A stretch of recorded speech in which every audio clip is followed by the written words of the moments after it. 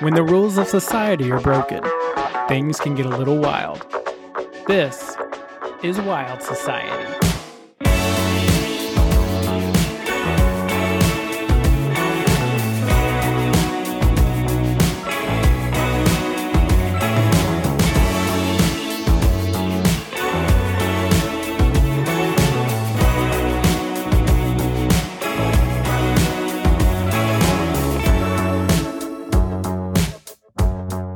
Hello, everyone. I'm Chad. I'm Courtney. I'm Jordan. I'm Bethany. Welcome to Wild Society. Y'all. Welcome to our second introduction for this episode. First for you guys. I fucked guys. it up, you guys. We just recorded for like 30 minutes and it wasn't actually recording the And whole the time. machine was not red. Super unfortunate. It was bound to happen. I'm sorry. We my almost gosh. made it 20 episodes without that happening.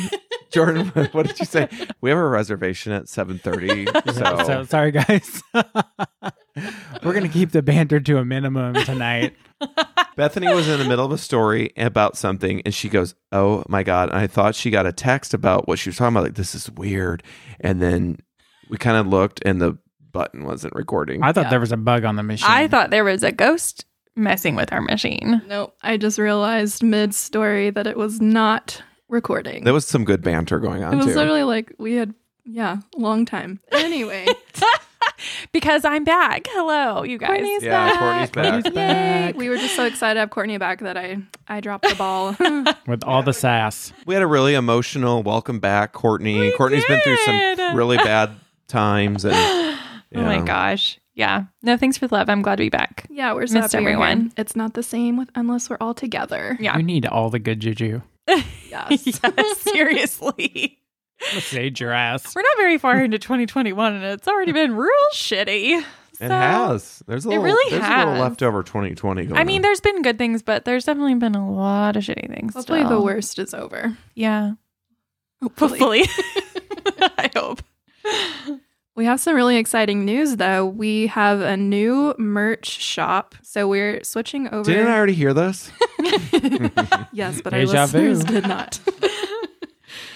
We're switching over to a website called TeePublic. You can find it on our website. So just go to wildsocietypodcast.com and click on the shop button at the top of the homepage. We're super excited because TeePublic is very environmentally conscious. They source from ethical suppliers. They use non-toxic inks and they recycle everything, which is really important to us. So we're excited to be working with them. Another really cool thing on there is there's a bunch of different artists on there. So we can promote art from other artists, which we have a couple on our shop already if you want to check those out. If you are an artist and create a design for Wild Society on TeePublic, we'd love to know about it. If we like it and it fits our brand, then we'll gladly promote it on our shop. So that's kind of cool and exciting to get our listeners involved. I'm trying to stare into your glasses because I can see your notes. I'm trying to see what you're going to say next. Oh, you can see the reflection in my glasses. Woot for merch. Yeah. For marriage. And TeePublic also has really awesome shipping rates. Our last place didn't have the best shipping costs, so we have solved that problem for our listeners now. And it kind of took a while to get your stuff. It did take a while, Yeah. which I think part of that's COVID. Oh, but- yeah. Good point. Anyway, we're on TeePublic now.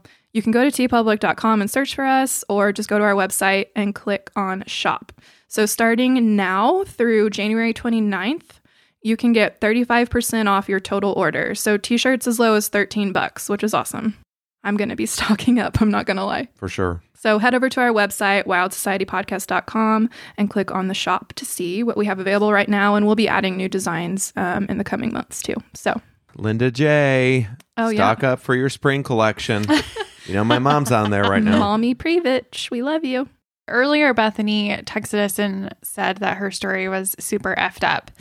And I said, bet there's going to be some head shakes. And she said 100% head shakes. So today it's cloudy with a chance of 100% head shakes. So if it was a chance, it wouldn't be 100%. It would just be 100% chance of head It's shakes. cloudy with Yeah. 100% Jeez. head Cloudy shakes. with You 100% screwed that up. chance. Have you been rehearsing that? I actually rehearsed it. I knew you were going to say that. They're all fucked up, you know. Seriously, in though. their own way. It's a different kind of fucked up, but still fucked up. Yeah. Hell of an intro, guys. Hell of an intro. Sorry, guys. We'll bring you more banter next week. So let's just get into it. And here we go. Ready for the head chicken. This week's murder case is taking us across the pond, as Courtney likes to say, to the UK, which is, after the US, we have the most listeners in the UK. So this is for our shout out to our UK listeners. I thought you were going to explain what the UK was, which is the United Kingdom, Hopefully you know. which is on Earth. It is on Earth, yes. So we're going to be talking about Dennis Nielsen. You know it? No. He's got some pouty lips, though. He's got some like, He wasn't bad looking when he was no, young. he's got some pouty lips. He kind of looks like Ben. Oh, a Like little bit. slightly. Just in the young picture. Yeah. No, he doesn't. Ben's No? cuter. Well, I mean, obviously Ben's But he's cuter. not bad looking. DSLs. He's got pouty lips. He's got high-speed internet lips. Oh my God. Dennis Andrew Nilsen was born on November 23rd, 1945 in the small fishing town of Fraserburgh, Scotland. Of Saskatchewan. No. The fishing town of Saskatchewan. With whales and pike. No, Scotland. Dennis's father was actually a soldier in the Norwegian army, so he was really hardly ever around. Dennis and his siblings and their mother all lived with his maternal grandparents. In 1948, Nilsen's parents divorced, so he was only 3. Nilsen was very, very close with his grandfather, even going on to say that he was the only person he ever truly loved. Dennis's grandfather was a fisherman, which was very common for people in the town, so he traveled quite a bit, but always made time for Dennis when he was home. One day when Dennis was 5, almost 6, his mother asked him if he wanted to see his grandfather. So, of course, Dennis said yes. He went out into the living room and saw a box on the dining table. Inside the box was his dead grandfather. No one had Jeez. prepared him Oops. or explained it, so he was totally blindsided. Author Brian Masters, who spent a lot of time with Dennis while he was in prison, says he thinks this is the moment when Dennis fused love with death. Mine was last week around 6 p.m. on Wednesday. That's happened to me. Yeah, the two just go hand in hand. Brian Masters would go on to write a book called Killing for Company. It was published in 1985 and as a best-selling book about Nielsen, and it's one of our sources today. Dennis was a really withdrawn kid, and his mother put most of her Yeah, attention... because his grandfather was presented to him in a box. Yeah, right? Okay. His mother put most of her attention and love into his siblings, and he would shy away from physical touch. So that wasn't really like his love language. He didn't really want to be hugged or anything. So that didn't help. Have you ever seen me try to be massaged by a... I will No. not be massaged I have by a not- professional I have not massager. seen you try to be massaged. Masseuse. I hate it. It's gross. Ugh. I'm so tense. Jordan hates it because he always like, let's get a massage. I'm like, nope, not going to do it. But you hug me. But you hug me. Oh. You hugged me when I I am walked in not the door a hugger. today. You literally were like, give me a I hug. did hug you. Yeah. Okay. Anyway, back to Dennis. As a young boy, Dennis knew he was gay, but at the time it was highly unacceptable, especially in a small fishing town in northern Scotland. He suppressed his feelings and felt an immense amount of confusion and shame. In September 1961, Nielsen enrolled in the Army at the age of 15, which was super young, but I guess you're allowed to do that in Scotland. He worked as a cook in the Army Catering Corps, learning to butcher animals. Oh, no. Yeah, a skill he would return to later in life. No. A little foreshadowing. Did he like to play with fire too? Fire is involved later. Oh, God. During this time, he also realized he had an interest in photography. Bethany. No, it's not me. Okay. I didn't have this. Let me That's explain. not a sign of being No. a serial killer. Let me explain why he was interested in photography. He would have his fellow army mates pretend to be dead, and he would photograph them. Oh. That's a photo shoot I've yet to Remember do. we did that one time, Put Courtney. that Totally on Society normal. 6. Yeah, we did that one time. Put that in Society 6. So if you're on T-Bubble, or is it called T-Bubble? T-Bubble? Is that what it's called? No. No, T Public. If you're on T-Bubble, T-Pebble. T-Public. What's it called? T-Public. If you're on T-Public, send us your dead people shot. No, please don't. And we will we'll don't. make T-shirts and posters. We will not. OMG, No. we will not. We will not. Chad's out. Call 555 555 Wild. Ooh, someone make a 555 Wild. Oh, do it. Please do it. I would love that. Yes. Wood for attorneys. Stop taking my woots. Can you let Bethany do her story, please? In his early 20s, Dennis became obsessed with a painting called The Raft of Medusa, which today can be seen in the Louvre. And if you go to our website, you can see a picture of this painting. He particularly focused on the older man with his arm draped over a younger, seemingly dead boy in the front left of the painting. Bethany, why do all your paintings always have, like, Dick in them. yes, all of them? I don't pick these. You don't pick the dicks. No. This is your second story in a row that has prominently featured penises. It's not me, it's the murderers. You picked the murderers. I guess There's a that's true. sign. There's a I connection. never go into it hoping there's a dick painting. By the way, the old man with his arm around the dead guy looks bored. How can he be bored in that scene? Doesn't he just be like, oh, there's a dead guy I'm touching? Anyway, Dennis fixated on the two of them, and he took this image and began to develop fantasies around it. What? Dennis began to lose himself in his fantasies, allowing them to take over a large portion of his time. In his free time while in the army, he would stare at himself in a mirror in his room and masturbate. This then transformed into placing the mirror so he couldn't see his own face. Then, drawing inspiration from the Raft of Medusa painting, he would fantasize that the body in the mirror was a young boy and the faceless head was an old man. Sometimes Nilsson would play the role of the boy, and other times he would be the old man. Obviously, he's How did he decide? him the whole time, but I'm okay. What? do you get what I'm saying? I'm Yes. starting to think something's wrong with him. Oh my god. I just don't understand how you pull that from this painting. It's about to go further. Okay. In fact, the next line in my in my note says, escalating further, he began putting talc powder on his face and charcoal under his eyes to make himself look dead. He put holes in his shirt and used red food dye to make it look like he had been shot.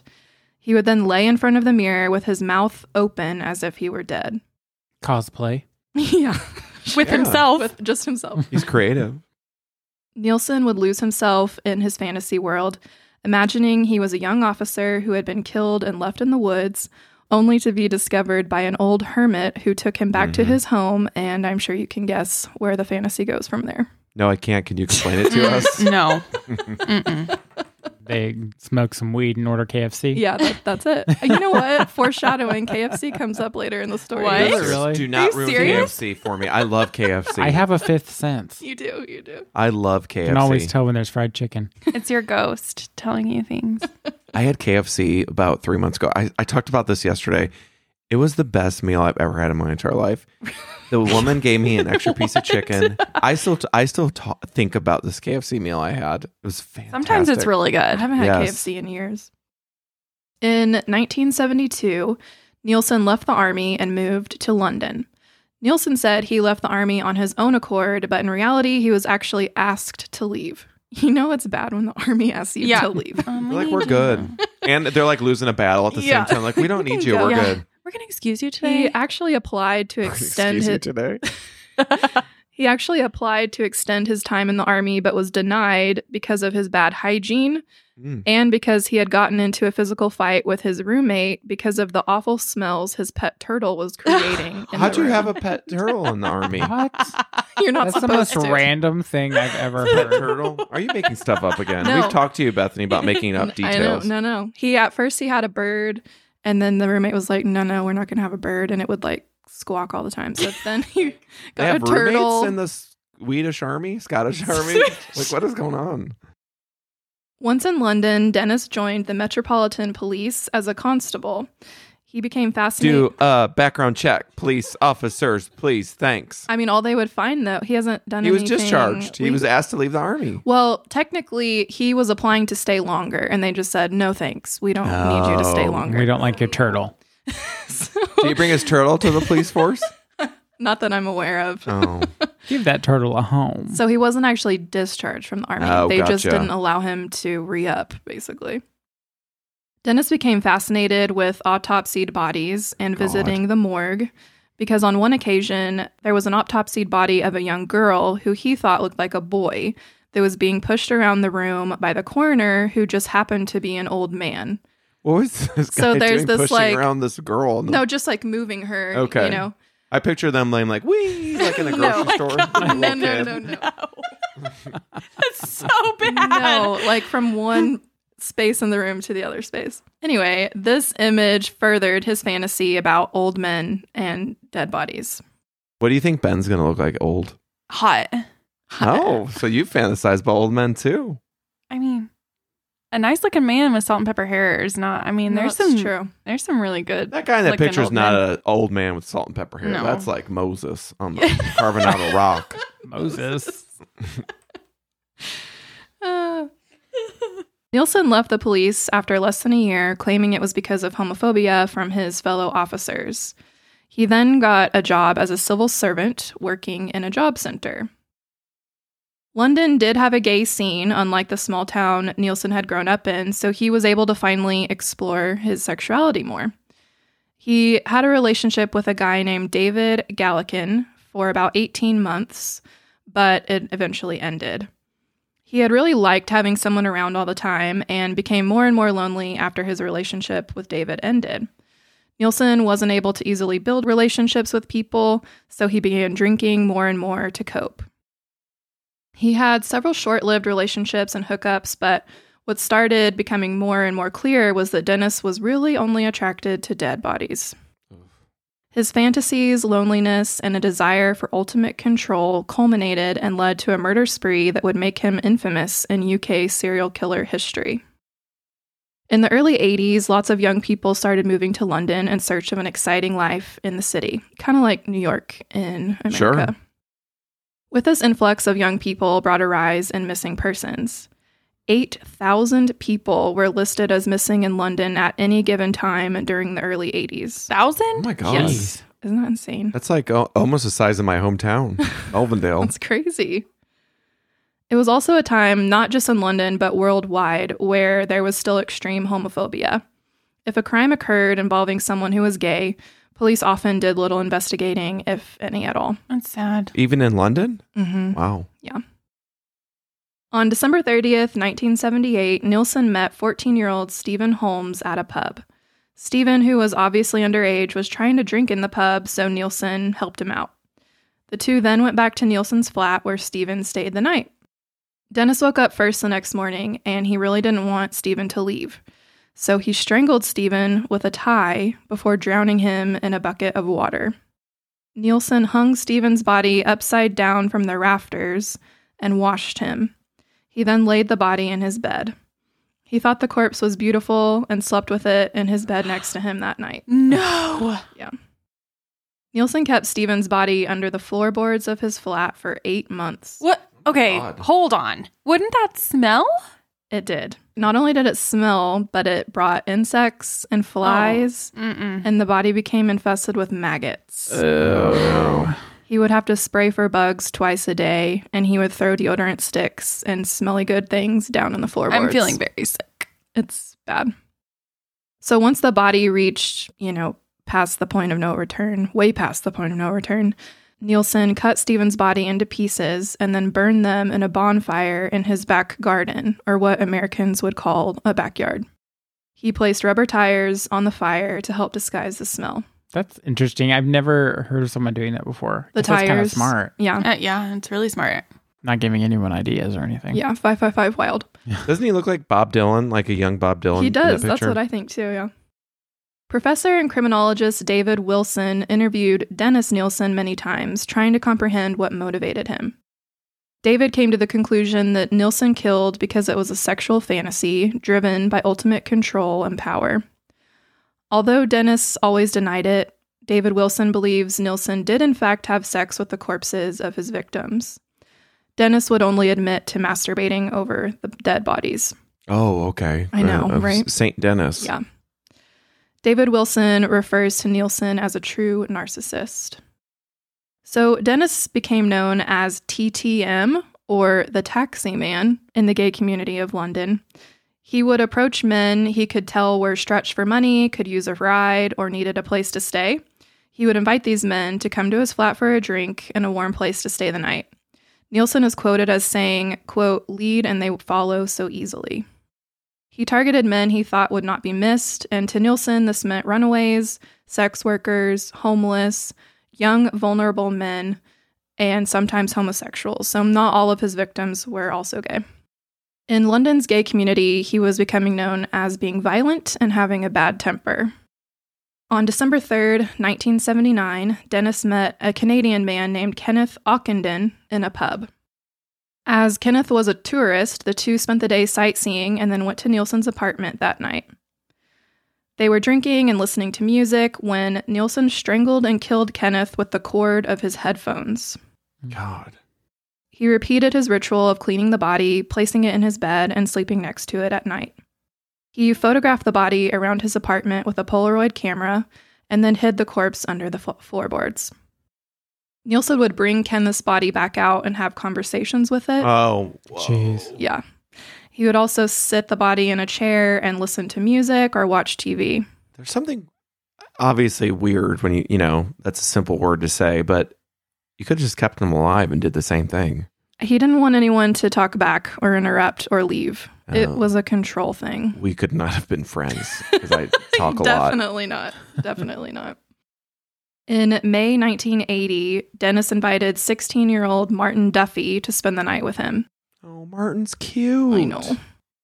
After Martin had fallen asleep, Nielsen strangled him until he was unconscious and then drowned him in the kitchen sink.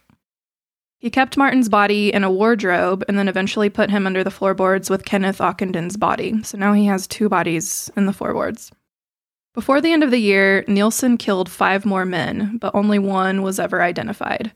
He was 27-year-old William David Sutherland, and he was also strangled to death.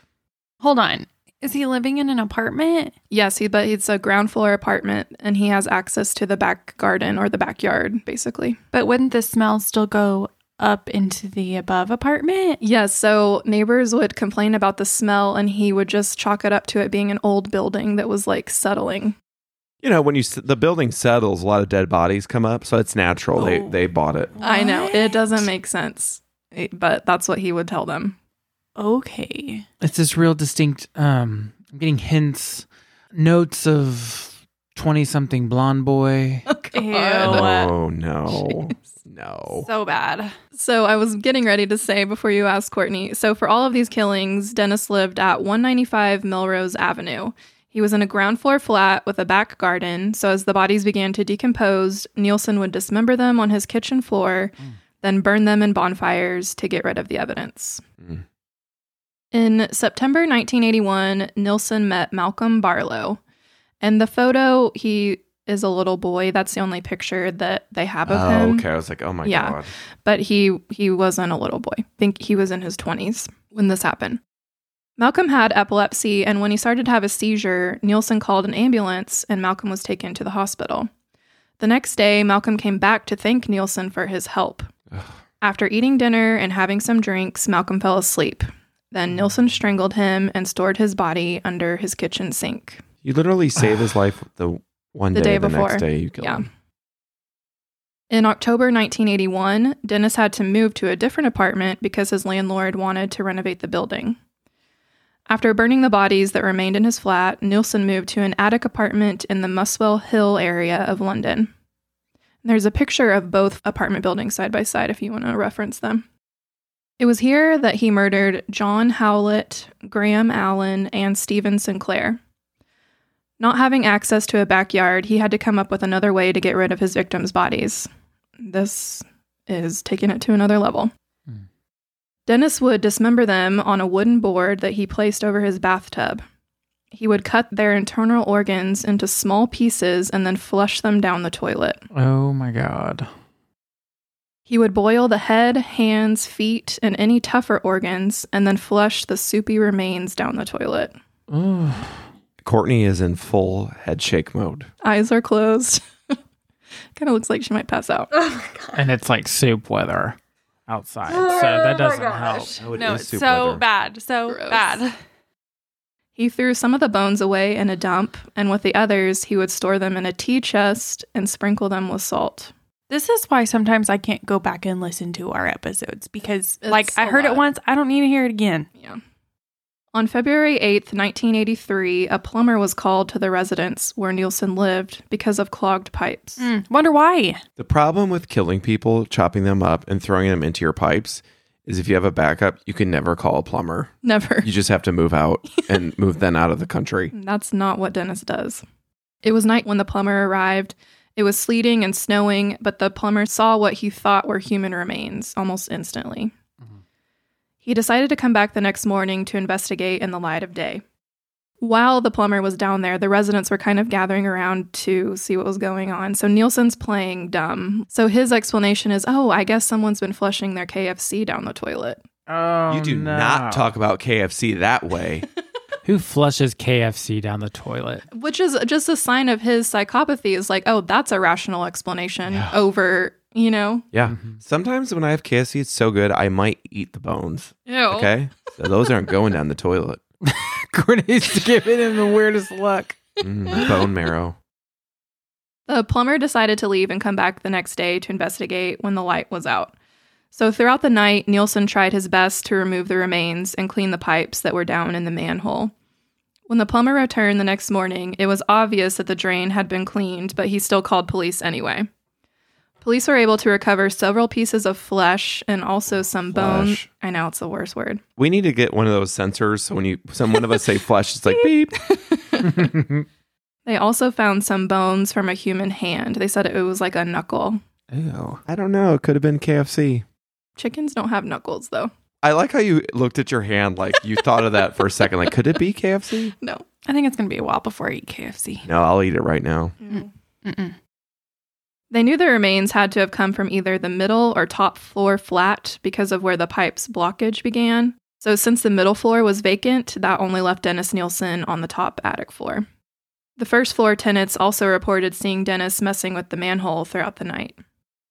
Police waited for Dennis to arrive home from work that evening, then went with him up to his flat. Upon entering, the police were overcome with the smell of death. Dennis knew the gig was up, so he told police where they could find the remaining body parts. They found 2 large trash bags inside a wardrobe filled with human remains. Nielsen was taken into custody under the suspicion of murder, and in the police car on the way to the station, the officer sitting beside him asked if they were dealing with 1 or 2 bodies because he felt like there was a lot of remains in those bags.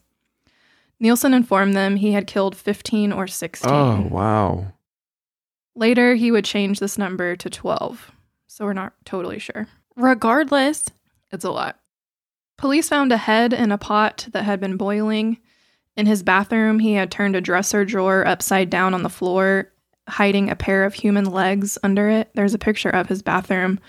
And to the left, you can see like a makeshift shelf. That's a dresser drawer that he's turned upside down and the legs are under it. They also discovered 4 trash bags containing human organs. There was a wooden box containing limbs and a torso. Dennis was extremely open with police, telling them everything he had done and answering all of their questions. Police said his only concern was regarding his dog, who he had left behind at his flat. In true serial killer form, Dennis's victims meant nothing to him, and he could only remember the names of 3 of them.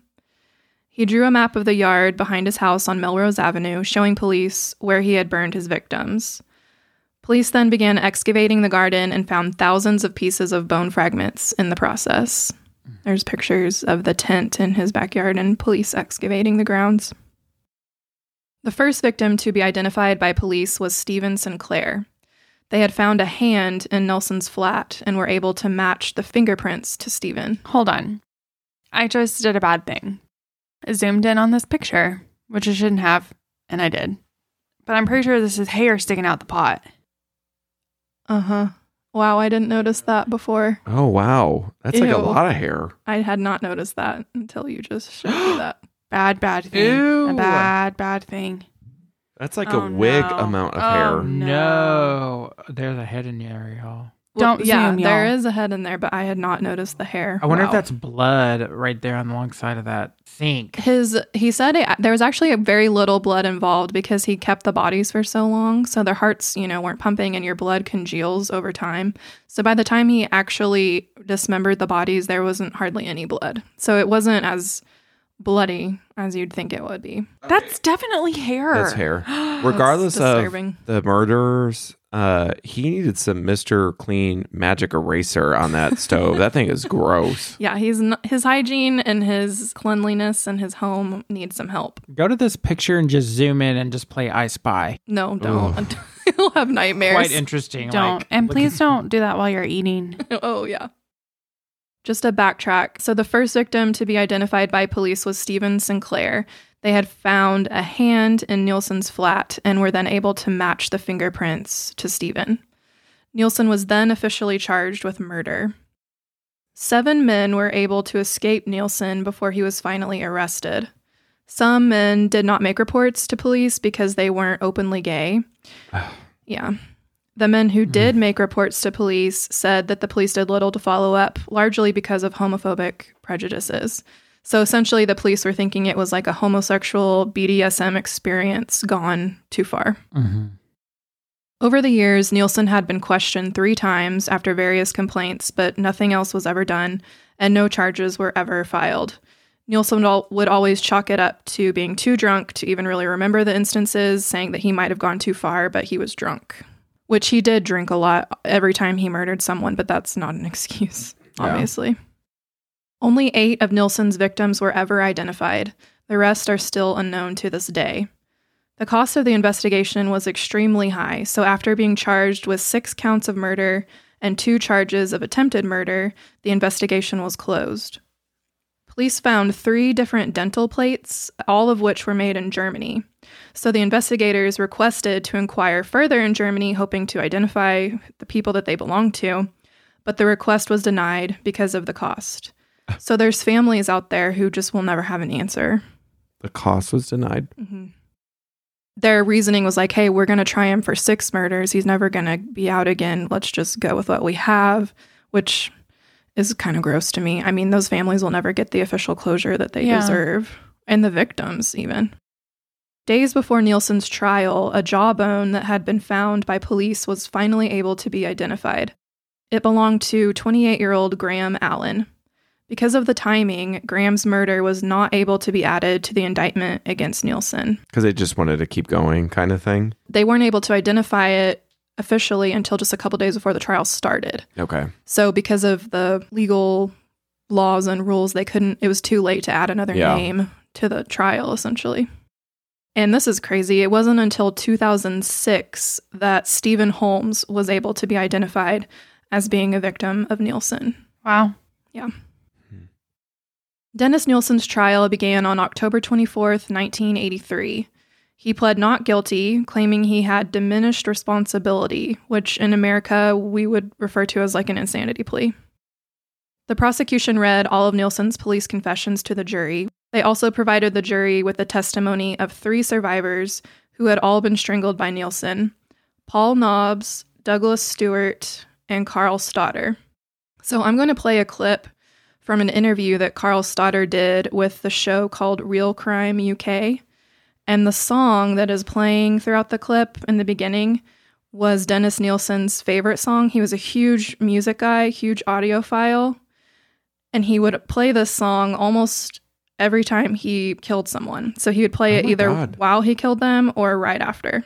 So here is Carl Stoddard's recollection of what he encountered with Dennis. He invited me back to his place. We got into a cab and went to Cranley Gardens. We had a couple of drinks and we were listening to some music. I think it was Laurie Anderson's Oh Superman.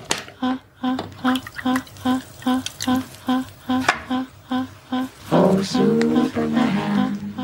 It seemed like an old house. There was sort of like a smell in the house, which I put down to age. He said he had a dog, so I thought maybe, doggy smells. But it wasn't sort of like anything that really sort of like bothered me at the time.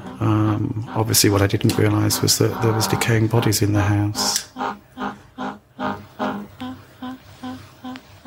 We went to bed. There was a little bit of physical contact, not much. And he told me to be careful of the sleeping bag zip, which had sort of like come away from the sleeping bag, because I might get caught up in it. This is the hand. I woke up The hand that takes. with the sleeping bag zip around my neck. And as I put my hands up to feel where the pressure was coming from, I thought Nilsson was trying to help me out of the zip. The hand that takes. And then the next thing I remember is being immersed in cold water, which was when he tried to drown me.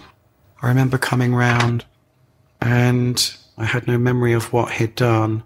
And he said, I got caught up in the sleeping bag zip. And I did say something about the water, and he said, I had to put you in cold water because you were in shock. I was in a lot of pain. My face was slightly swollen. There was small blood hemorrhages all over my face. So I just got myself to the hospital. The doctor turned around and he said, well, I think somebody's tried to kill you.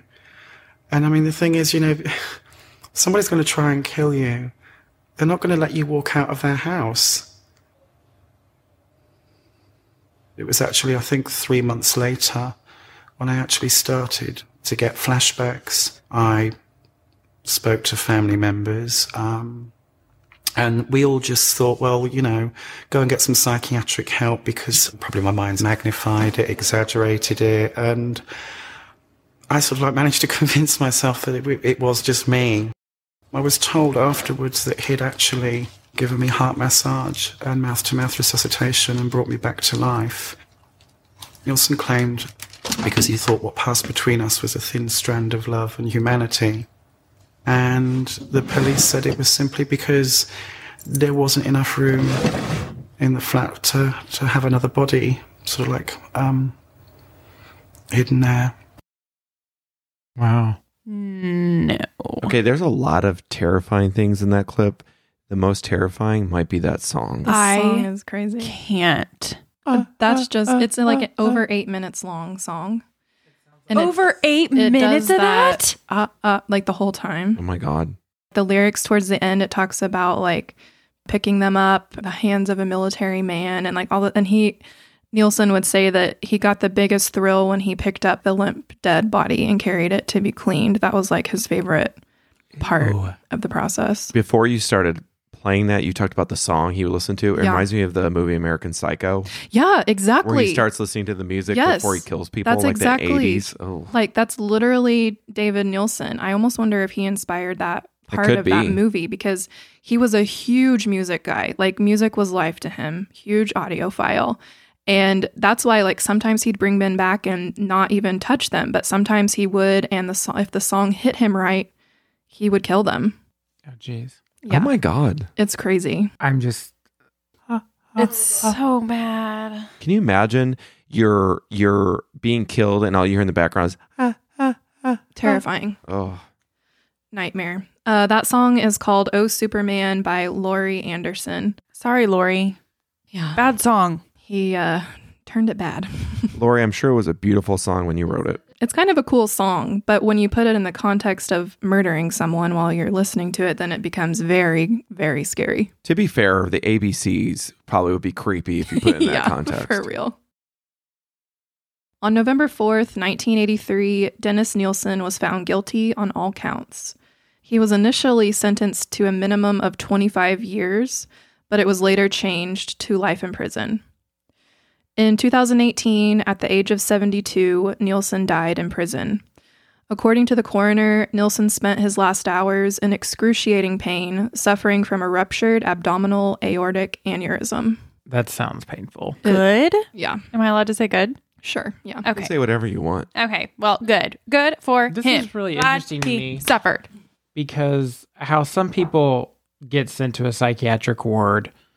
for murder, and then some people get put away in prison. I mean, he's obviously insane. Right. But again, it comes down to, do you know the difference between right Right and or wrong? wrong? Yeah. Clearly, there's, yes, flushed it you're down the insane. You're toilet. nuts. But are you legally insane is the question. And Every killer is insane. But do you know The Muffet Man. who lives on Drury Lane? Yes. because originally Dennis was going to plead guilty, but he thought, hey, if I switch this, I might have a chance. So that's the only reason why he even, pled not guilty. But because he had been so detailed and so forthcoming in his confessions with police, and he left, victims alive who could, That's true. show that he knew what he was doing, and he was, clearly not doing good. So That's really shocking that he left victims alive yeah. after he had done so much. Yeah. I mean, that guy, he literally revived him. Yeah. He literally brought Carl back to life. Well, it's because he ran out of space. That's didn't he say that that's in what the- the police think. Yeah. hmm But you're right. That normally doesn't happen. But Yeah. it's not like he had control or Yeah. he decided to save somebody. He ran out of space. Yeah, I know that the two other, or at least one of the other victims who all three of them testified in court, and one of them, he came to enough to be able to fight Dennis, to fight back. And so that's the only reason why Dennis let him go, because he kind of overpowered Dennis. But Carl, he wasn't able to fight back. He was in the dead sleep, So on Sundance Now, you can watch a 3-part drama about Dennis Nielsen. It's called Des. And actor David Tennant plays Nielsen. His performance is incredible. If you look at the picture, he creepily looks a lot like Dennis. David Tennant, he was in Broadchurch. If anyone watched that on Netflix, super good. He was in Doctor Who and Jessica Jones. He's a really good actor. Oh, wow. Yeah. I thought that was him in the picture. No, that's David Tennant, the actor, Whoa. on the left, and then Dennis on the right. So police officers who arrested Nielsen said that watching David Tennant's performance was like being back in the room with Nielsen. Oh, that's Yeah. good.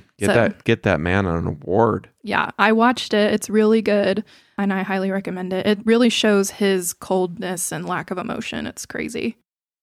So lastly, after doing literally all of my research, I found that this month, like literally any day now, an autobiography that Dennis wrote while in prison called History of a Drowning Boy will be published in the UK. Ew. Yeah. By the time this episode comes out, it might have already been published. It's literally going to be any day that it's published in the UK. It's super, super long, and it's edited by Mark Austin, who was a jail pen pal turned friend of Nielsen. Dennis Nielsen tried to publish the book in the 90s, but the government didn't allow it. And according to news outlets, Dennis writes about being molested by his grandfather, which is very different from his accounts earlier. He also admits to new crimes, including murder, sex crimes, and possible pedophilia. He denies any cannibal behavior, but does admit that he thought about potentially feeding the meat to his dog, but he didn't. Families of the victims are totally against the publishing of this book, calling it, quote, morally wrong, and saying, quote, it's as if he's still laughing at us from beyond the grave. But according to the book editor, Mark Austin, he says that the royalties will go to charity. And he said, quote, if that might help prevent one future victim, then it has to be worth it. So I don't know. The one thing that I will say is Nielsen, all he had was time. He wrote literally like over 4,000 pages while he was in Jeez. prison. And his story evolved every time. So it's hard to know He's full of crap. what's true, what's him like making an excuse or trying to make him look better than he really was. You know what I mean? Yeah. So I don't know that you can really take that autobiography for what it is, but It's an autobiography-ish. ish. Yeah. I mean, he wrote it, but who knows? Even the police are like, you never know if he's telling the truth or not, or if it's just, they said that there's like little kernels of truth, but it's usually exaggerated or, Colonel tried to. KFC. Colonel I Sanders. didn't even mean to do that. So if you're in the UK, you can probably find that book on Amazon. I feel like I don't want to read it or look into it because the families aren't into Yeah. it, and Yeah. I want to support the families over anyone else. And I feel like there's enough information out there about him as far as learning goes for criminologists and things that we don't need another book. But there are reviews about it on Goodreads. Some people have been given advanced copies. Goodreads. I love Goodreads. Yeah. And some people are like, oh my gosh, it's so freaking long. It's just rambling. Some people are like, it's a fascinating look at a serial killer's mind. It's just kind of all over the place. So all that to say, this has been the story of the very messed up and disturbed Dennis Nielsen. That's an understatement. Very disturbed. Very Still disturbed. hungry, Courtney? No. Yeah, we can cancel our reservation. Hold on, though. We have to go back to this photo, Which one? the kitchen one. Oh no, not Oh, again. I don't want to ever think about that again. We have to go back. I don't ever want to go into a kitchen So again. you said, so in that one, it says boiled heads in the pot on the stove, which we saw the hair coming out.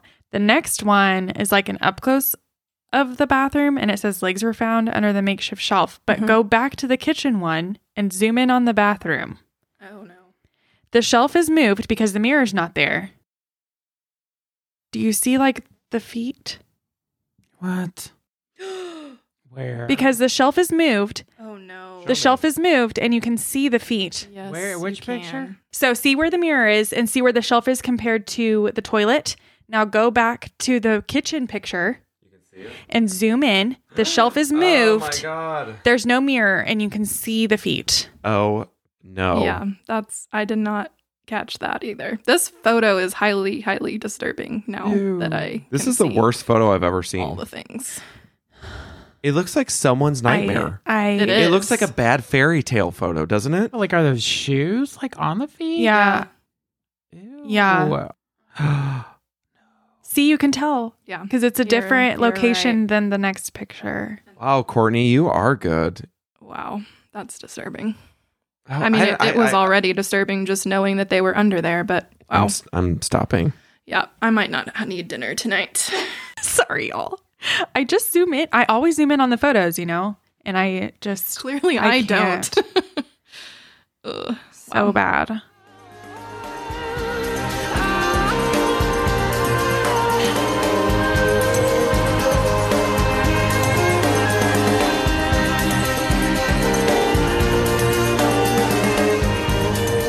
We want to thank Podcorn for sponsoring today's episode. Yeah, so Podcorn is a website that we are using as a new podcast.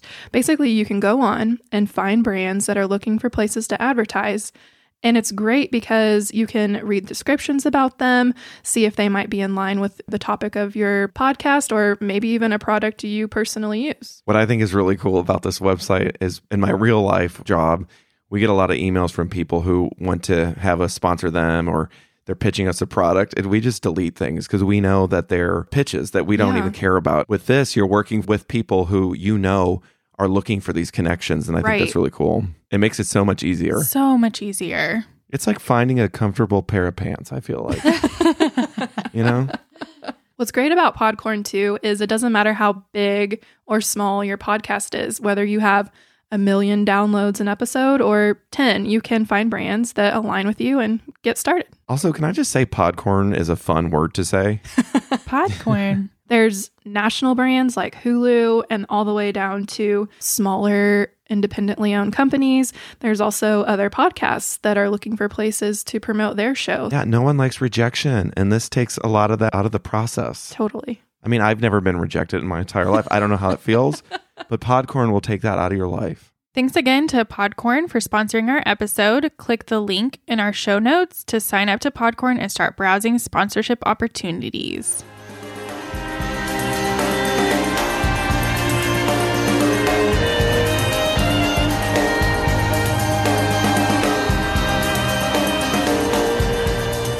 Okay, I feel like after that story, my story is perfect timing Good. because A, no one dies, and B, there is music involved, but it doesn't go. Oh, Ah, ah, ah, ah. Okay. that's a plus. There might be some ha, ha, ha, ha. Most of us are scared to be hacked, to Mhm. have our personal information stolen, And or, also like hacked with an axe. Yes. or hacked with an axe. But in this case, since I have the wild story, it's not about murder. True. I'm talking about to have your identity stolen. Do you remember a few years ago, there was a lot of big national companies that had their Yeah. systems hacked, and everyone had like free Lifeline or whatever it was called for like a year. Yeah. All those things, and everyone had Oh, their. yeah. Remember that? And I actually know some people who've had their identity stolen. It's a nightmare to get that stuff reclaimed. Right, It's just awful. Well, some people are into that. Some people want to get hacked, and they get off on being hacked. What? They want to be hacked? And those people are called pay pigs. What? pay pigs? This is a story about people who are called pay pigs. I have never I've heard about the this. Bay of Pigs. This is not the Bay of Pig. I almost did a murder story about pigs, which would have been nuts. That would have been really weird. Yeah, that would've been. No pigs are murdered in this story. Okay. I got a lot of information from the story from Vice and Rolling Stone interviews. And then there's also short interviews from BuzzFeed. And because there aren't a lot of stories about pay pigs, I wanted to say that up front. So there's a lot of original reporting and a lot of original quotes that I'll talk about. In Mistress Harley's home, there was a pile of packages scattered throughout her property. A pair of glossy Louboutins sits waiting to be worn. On this particular day, dresses, tights, and a gift card had arrived. The gift card is placed on top of a growing pile sitting on a side table. The packages and the clothes are gifts from clients. She picked them up from a P.O. box she has, so her home address remains private. Throughout her time in business, she has received from her clients enough jewelry and lingerie to fill a few drawers. Well, Her clients are known as pay pigs. Mistress Harley, Mistress Harley. is she on OnlyFans? I bet she is. She probably created. She looks like a OnlyFans. nice church-going young woman. There is a picture She could be. of her, which I was going to say later, but now that we've talked about her picture, there is a picture of her. Simply put, pay pigs. I love saying that. Also, it makes me hungry for bacon. Ew, Mhm, no. it really does. No. No, it does. No, Simply child. put, pay pigs find pleasure in losing control of their digital life. To them, getting hacked is the ultimate turn on. They get off on surrendering to digital dominatrix like Mistress Harley. Digital Well, dominatrix. oh, yeah. I have not heard that term Oh, before. yeah. Like Mistress Harley, who offer the thrill of being hacked without the normal repercussions of a real hack or stolen identity scheme. Some of these digital dominatrix call it a modern form of submission for the digital age. Wait, How so they're the- not really getting hacked? I'm confused. Oh no, we'll get into it. Okay. I'm sorry. What the hell is happening? There's something for everyone. Where the Something for hell do everyone. people find this shit? Online. OnlyFans. Online. Where do you find everything Oh these my days? gosh. Oh my gosh. This hacking role play is called financial domination or FinDom, What is Findom. happening? which is when one person gives another control of their finances as a form of shame or Oh. embarrassment.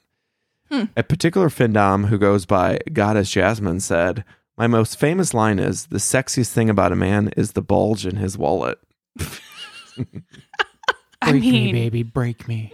I'll be someone's Findom. I know. right? I know, I'm like, right? okay. I'm thinking about a career change. Give me access to that. I'm telling you, this is one of my favorite stories I've ever found. I'm excited. These transactions can happen in person at cash point meets where the FinDom and PayPig meet at agreed upon ATM, or they can happen online. Most FinDoms prefer the latter, using cams and chats to communicate with their clients. Camming websites like NightFlirt allow PayPigs to send tributes or tips, which makes for a steady influx of money for the DOMs. To feel truly powerless, submissives allow a FinDom to take over their computer, typically using software like TeamViewer. TeamViewer is a remote access business software meant for more mainstream practices, like a salesperson leading a team through training. But because you can use it to give a remote person temporary access to your computer, it makes for a perfect role play situation. So do you see what they're doing? Yeah. In most sessions, the clients hand over access to emails, photos, bank accounts, and online financial accounts like PayPal. One Dom said, "They are literally just watching as you take their money right in front of their eyes, and there's nothing they can do about it." And there's more to it than just money. One FinDom said, quote, "I've gone through photo albums and emails and social media messages, and they like the thrill of threatened blackmail and exposure." So back to our friend, Mistress Harley. When this Vice reporter sits down to interview her, Harley says, quote, "Just so you know, Your feet are streaming on my webcam. The reporter replied, my feet aren't really that sexy right now. Harley laughs, quote, just having them there is probably exciting enough for these dudes. Harley says the webcam is used as a marketing tool to encourage people to visit her site. There's usually not much going on, but pay pigs will watch for the most minute detail. Weird. Harley starts by using TeamViewer on the reporter's computer. So she's basically showing her how she works. Normally, clients pay $10 a minute What? Whoa. just to see her on Skype. Clients find her through various channels, advertising, chat rooms, Twitter. She has books, word of mouth, referrals, and a prime SEO program, which is search engine optimization, as those like me in the PR and marketing world know it as. So do you guys know what search engine optimization is? Okay. So basically it's a way for people to find you online if you type in like crime podcasts, and we would pop up if we're doing it, correctly, or spending a lot of money on it. In the session with the reporter, Mistress Harley digs through her personal files. She combs through internet search history and prods her email. She quickly finds personal information like her address, driver's license, and even her social security number. Wow. Next, Harley hacks the reporter's Facebook and starts sending messages to guys this reporter once knew. The reporter watches helplessly as Harley starts a conversation with, hey, sexy, how you doing? She's only a few clicks away from posting on the reporter's wall where, if she does, friends, coworkers, and the reporter's mom will see everything. Oh, wow. Although the reporter says she's not into being shamed, she can feel a thrill coursing through her body. Yeah? Oh, wow. Harley says, quote, people are willing to spend money to chase that excitement and fear. People love being terrified, especially if it's a beautiful woman taking over your life. I've definitely exposed people. I've posed dirty pictures of them on their Facebook, or I've posted, quote, I have a hot internet mistress, end quote, along with a picture of myself. She's faked mental breakdowns on clients' profiles. Oh, wow. In one specific case, she started with a simple post of, quote, I'm not feeling well. As people responded in real time, she began to escalate up to something resembling schizophrenia. Oh, wow. So you know how in normal subdom situations, there are safe words to kind of get you up? Well, not with Mistress Harley. Oh. She instead offers buyouts. Basically, you have to pay her to stop. Oh, my gosh. Yeah. Yeah. Wow. While Harley doesn't touch the reporter's work emails or bank accounts, she's done it before. Quote, I've been in the Chrysler network, the car company, Oh, my gosh. university networks, Oh, wow. in a university chairman's email, and in the government network. Oh, In a wow. government network. Jeez. So you might wonder, how does someone like Harley begin? There aren't classes in high school or college degrees in becoming a FinDom, so how does one like Mistress Harley get started? Harley got her start in technology back in 2000, first as a quality assurance tester for a Silicon Valley software company, then eventually as a product manager in the gaming industry. Quote, I just really hated working at an office. I would go on vacation and tell my friends, I don't know if I can go back. Then she heard that a few friends were making extra money webcamming, so she did the same thing. Earning was sporadic in the beginning, earning a few $100s here and there. Quote, one day my husband saw me webcamming looking very, very bored. He said, you can do something different. There's another fetish called financial domination. Oh, wow. Her husband So her told husband got her Wow. into this. I mean, he wants that money. Well, I'm looking at her house. She lives in a Yeah. nice house. Yeah, no, I mean, she's got it made. Eventually, Harley combined the skills she gained through programming and doming to control clients' digital lives. She's written several Kindle books about her work, including Consensual Blackmail Manual, Porn Sexual, and Tech Dom. She's released videos and has created an app for Android users. When the interview was conducted, she said she's made more that year than she ever did in tech. So I also researched her app. It's called the Tech Dom app, spelled TECHDOMME. And the marketing for it's pretty funny.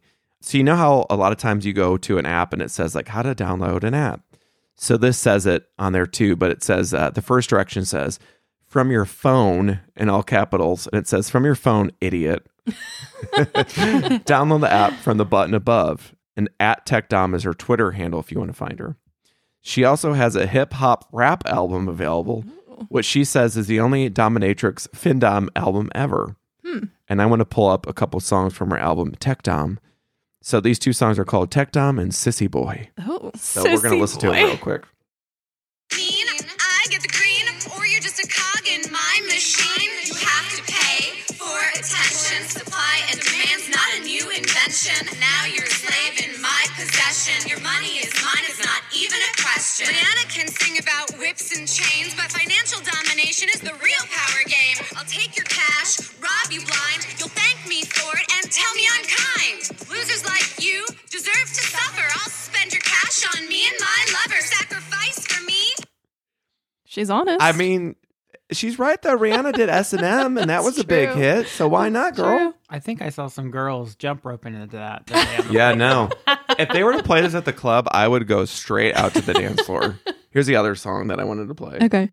Boys wanna be my bitch, you just want the gender roles to switch. Now I'm making you my girl. It would make a straight guy hell. All you boys are nasty. Still you want to ask me how to be a girly wannabe. You wear panties and sit to pee. Everyone knows that you are gay. That's what all the girls will say. Itty bitty dick on your resume. Put on a dress and some lingerie. Masculinity. I'll Oh get my to why I God. wanted to play that because she actually has a purpose, and she says she has a purpose. So I'll get to that Okay. pretty soon. So the reporter met one of Harley's regular. Wait, her name is Mistress Harley. Mistress And where Harley. can listeners find her? You can music? find them everywhere. Okay. iTunes. So the album is called Tech Dom, Financial Domination. You could buy it for a very odd price of $8.91. Oh, okay. The reporter met one of Harley's regular clients, who she named Jerry in the story. Jerry is from San Jose, California. Jerry found Harley on Twitter and had given her full access to his computer, bank account, and cell phone. Harley's phone app pings his location every 10 minutes, allows Harley to see and respond to text messages, and gives her control over his screen. To pay for Harley's services, Jerry gave her info to a checking account. So he just gave, wow. yeah. Harley has access to many intimate details about Jerry, including his spending habits and his personal conversation. She even knows a lot about his friends. So you might ask how? Well, when they're texting and gossiping over emails and texts, she can see everything. And remember, these friends don't know that she can see everything. Yeah. So in that song called Sissy Boy, you might wonder why I played that, because it's kind of, you might think it sounds kind of anti-gay. Well, it's really not. And here's the point of this. Harley can see what videos her clients watch, for how long they watch, and when they watch. This level of intimacy gives her power, and she wants to use it for good, and she does use it for good. Quote, one of the titles I've started throwing out there is lifestyle consultant, because I think what a lot of people use this interaction to do is to control unwanted behaviors or to put structures in their lives where there is no structure. Some clients come to her with various online addictions like porn or Facebook, and she gives them a sexualized digital detox, laying out a system of deprivation and rewards. Quote, some of what I do is put control on people for who feel compulsive. They want to stop, but they can't do it alone.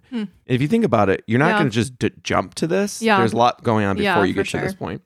If you want to improve your body, you see a trainer. If you want to improve your online habits, you see an online dominatrix. And you're definitely more motivated if your trainer is hot. I actually do. I mean, think about it, right? Yeah, it's true. I actually do send a lot of my slaves to the gym or to therapy. I send their wives to therapy. Oh, wow. I try to improve the quality of their lives through my control, and it helps that my control is sexual, thrilling, and exciting. Harley says she also helps men who want to be feminized. She calls them sissy boys, which is the name of that second song.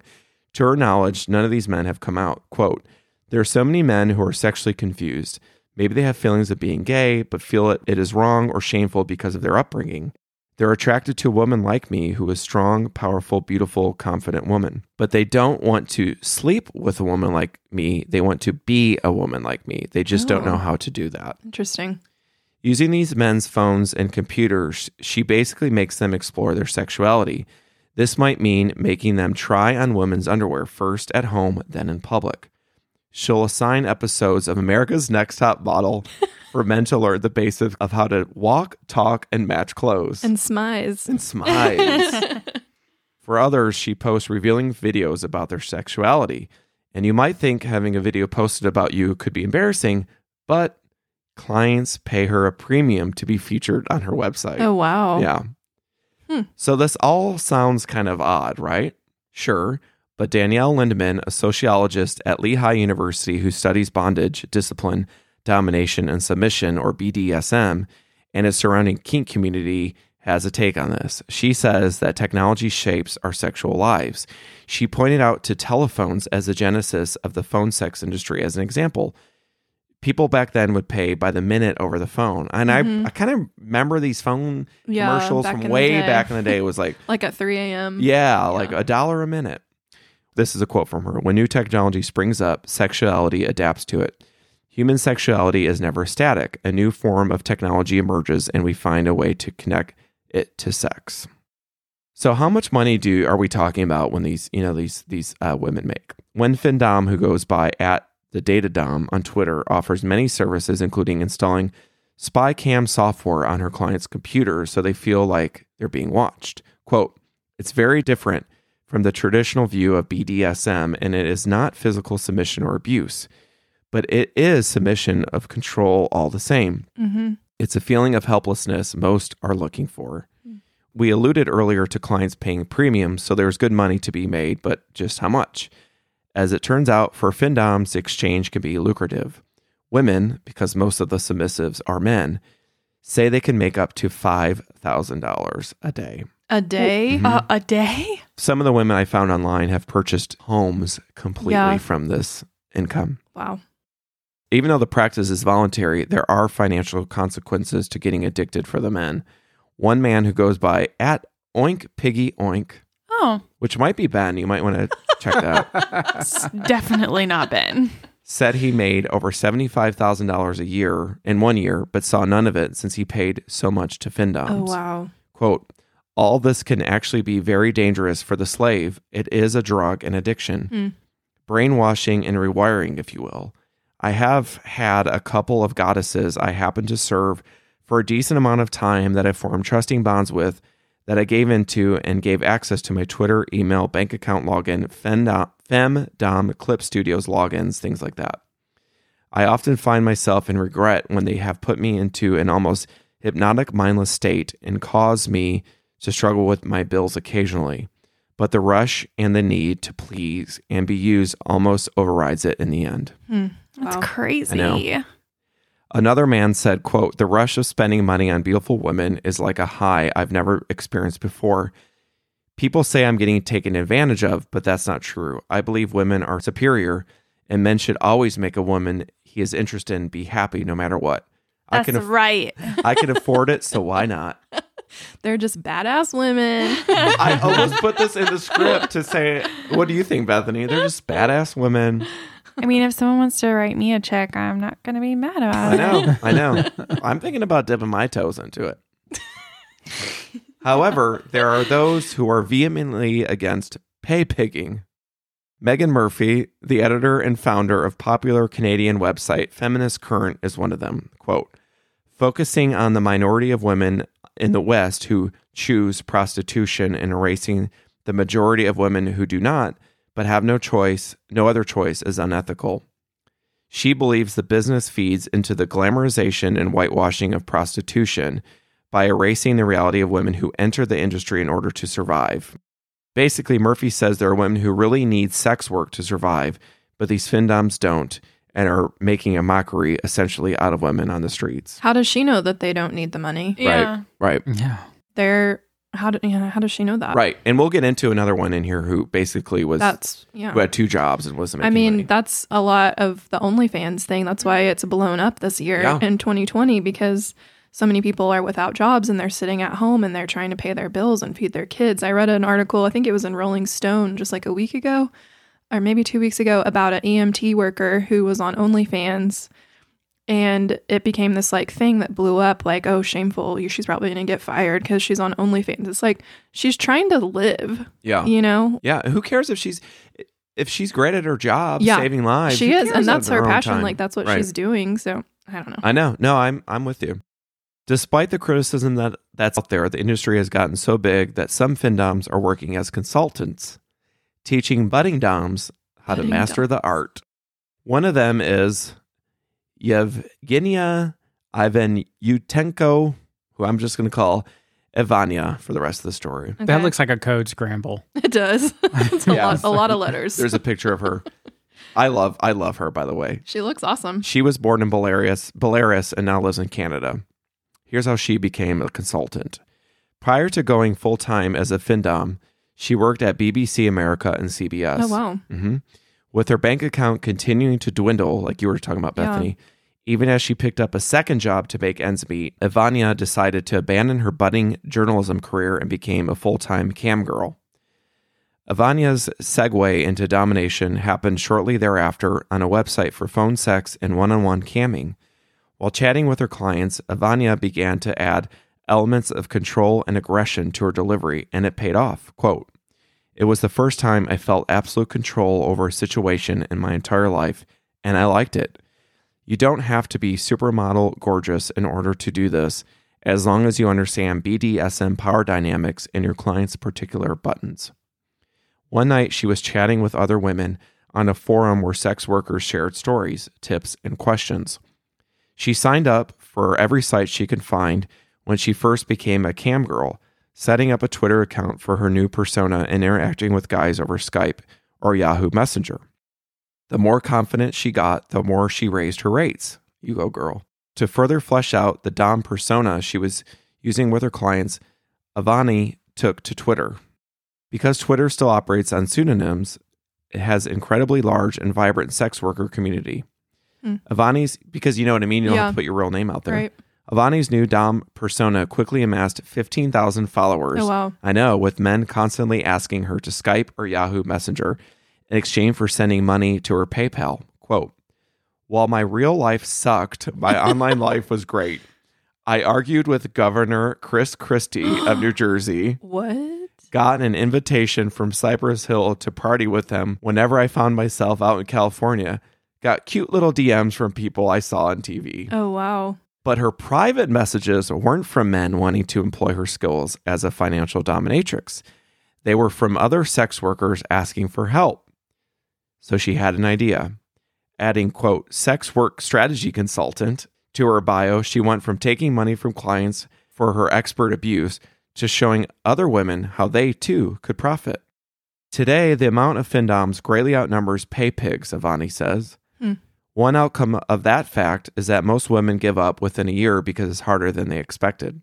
Quote, "It's simply not an appealing fetish to most men unless they have already developed an obsession for a dominatrix. Cultivating this obsession is where Ivania's sex work strategy consulting comes in." Ivania compares findoming to professional wrestling. Quote, "It's performance art." It is, yeah. Mm-hmm. Recently, Ivania expanded her one-on-one consulting business to include webinars. I love her. She's fantastic. The most basic class Ivania teaches covers everything from brand and character creation to money management and how to file taxes as a sex worker. Oh, wow. So in PR, we do brand and social media channel mapping and things like that. These people are on top of their game. Yeah. I mean, they are the real deal. Many of these women look after each other. Nearly a third of the registrations for Ivania's last webinar were scholarship spots paid for by established sex workers looking to help those new in the field. Isn't that incredible? Yeah. Wow. A Twitter user from Vancouver, British Columbia, who goes by Femme Fatale, says she found Ivania's webinars to be welcoming to those who seek to work in a safe manner. Femme Fatale is a self-described indigenous sex work activist and believes that Ivania is providing a valuable service by explaining this confusing laws around sex work, as well as providing suggestions on how to screen clients. Feedback like that is what keeps Ivania confident she's helping her community. She often receives updates from past clients and loves hearing that their business has significantly improved. Quote, "I've blundered my way through sex work and spent a long time hustling backwards and then finally figured out what I was doing wrong. So now I help other women make money on the same site where I got my feet wet. All I ask my clients is to do exactly what I said, to make their money worthwhile." According to this Rolling Stone article at the time, she had recently tweeted, My dream as a little girl was to work in television, and I accomplished it. Oh, wow. She's referring to being, Yeah. on camera. Megan Murphy, she's the editor of Feminist Current, also criticized the consulting side of the business. Quote, it seems that Ivani has managed to make a cozy profit off the sex industry by becoming a sex work consultant. This strikes me as yet another way to capitalize on women's oppression and objectification. So here's a little bit more about some of the men I found online and what they've said about how Okay. this has affected them. I think you pronounce his name Asif. He's 25, a drug dealer from the Midlands region of England. He said that he has spent about 150,000 pounds Whoa. or $205,000 in the U.S. in a couple of years. He lives at home and has to borrow money from his mom to pay off his debts to Findoms, and his mom has no idea. Quote, it's hard because it's a part of me I enjoy, but I'd also really like for it to all go away too. It's a love-hate thing. I've tried everything to get past it, but nothing works. I even went to therapy recently, and the reporter asked him how the therapy went, and he said, not great. He's still spending that money. Yeah.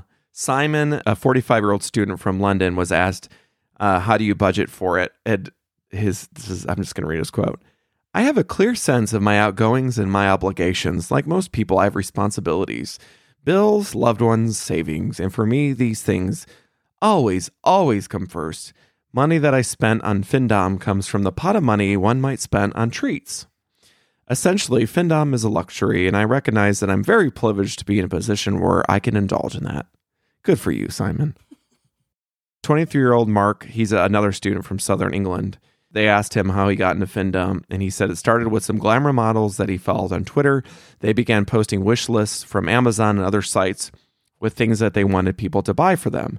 And he liked the idea of it, and he was 18 at the time, so he bought some boots for them, and it just evolved from there. He was asked where his income come from, and he said a little bit from his student loan, and then some savings from some other jobs, and he's careful not to let it get out of hand. And then they asked, do you have any debt contracts? And he said, I'm paying off one at the moment, 50 pounds every couple of weeks for 600 pounds that he owes after playing a retweet game with the dominatrix. And basically this game was he paid an amount for every retweet, like, and comment on a tweet she posted. Oh, wow. And then they asked him, how much do you spend on average monthly on DOMs? He said, quote, I try to keep it under 200 pounds, but it really depends.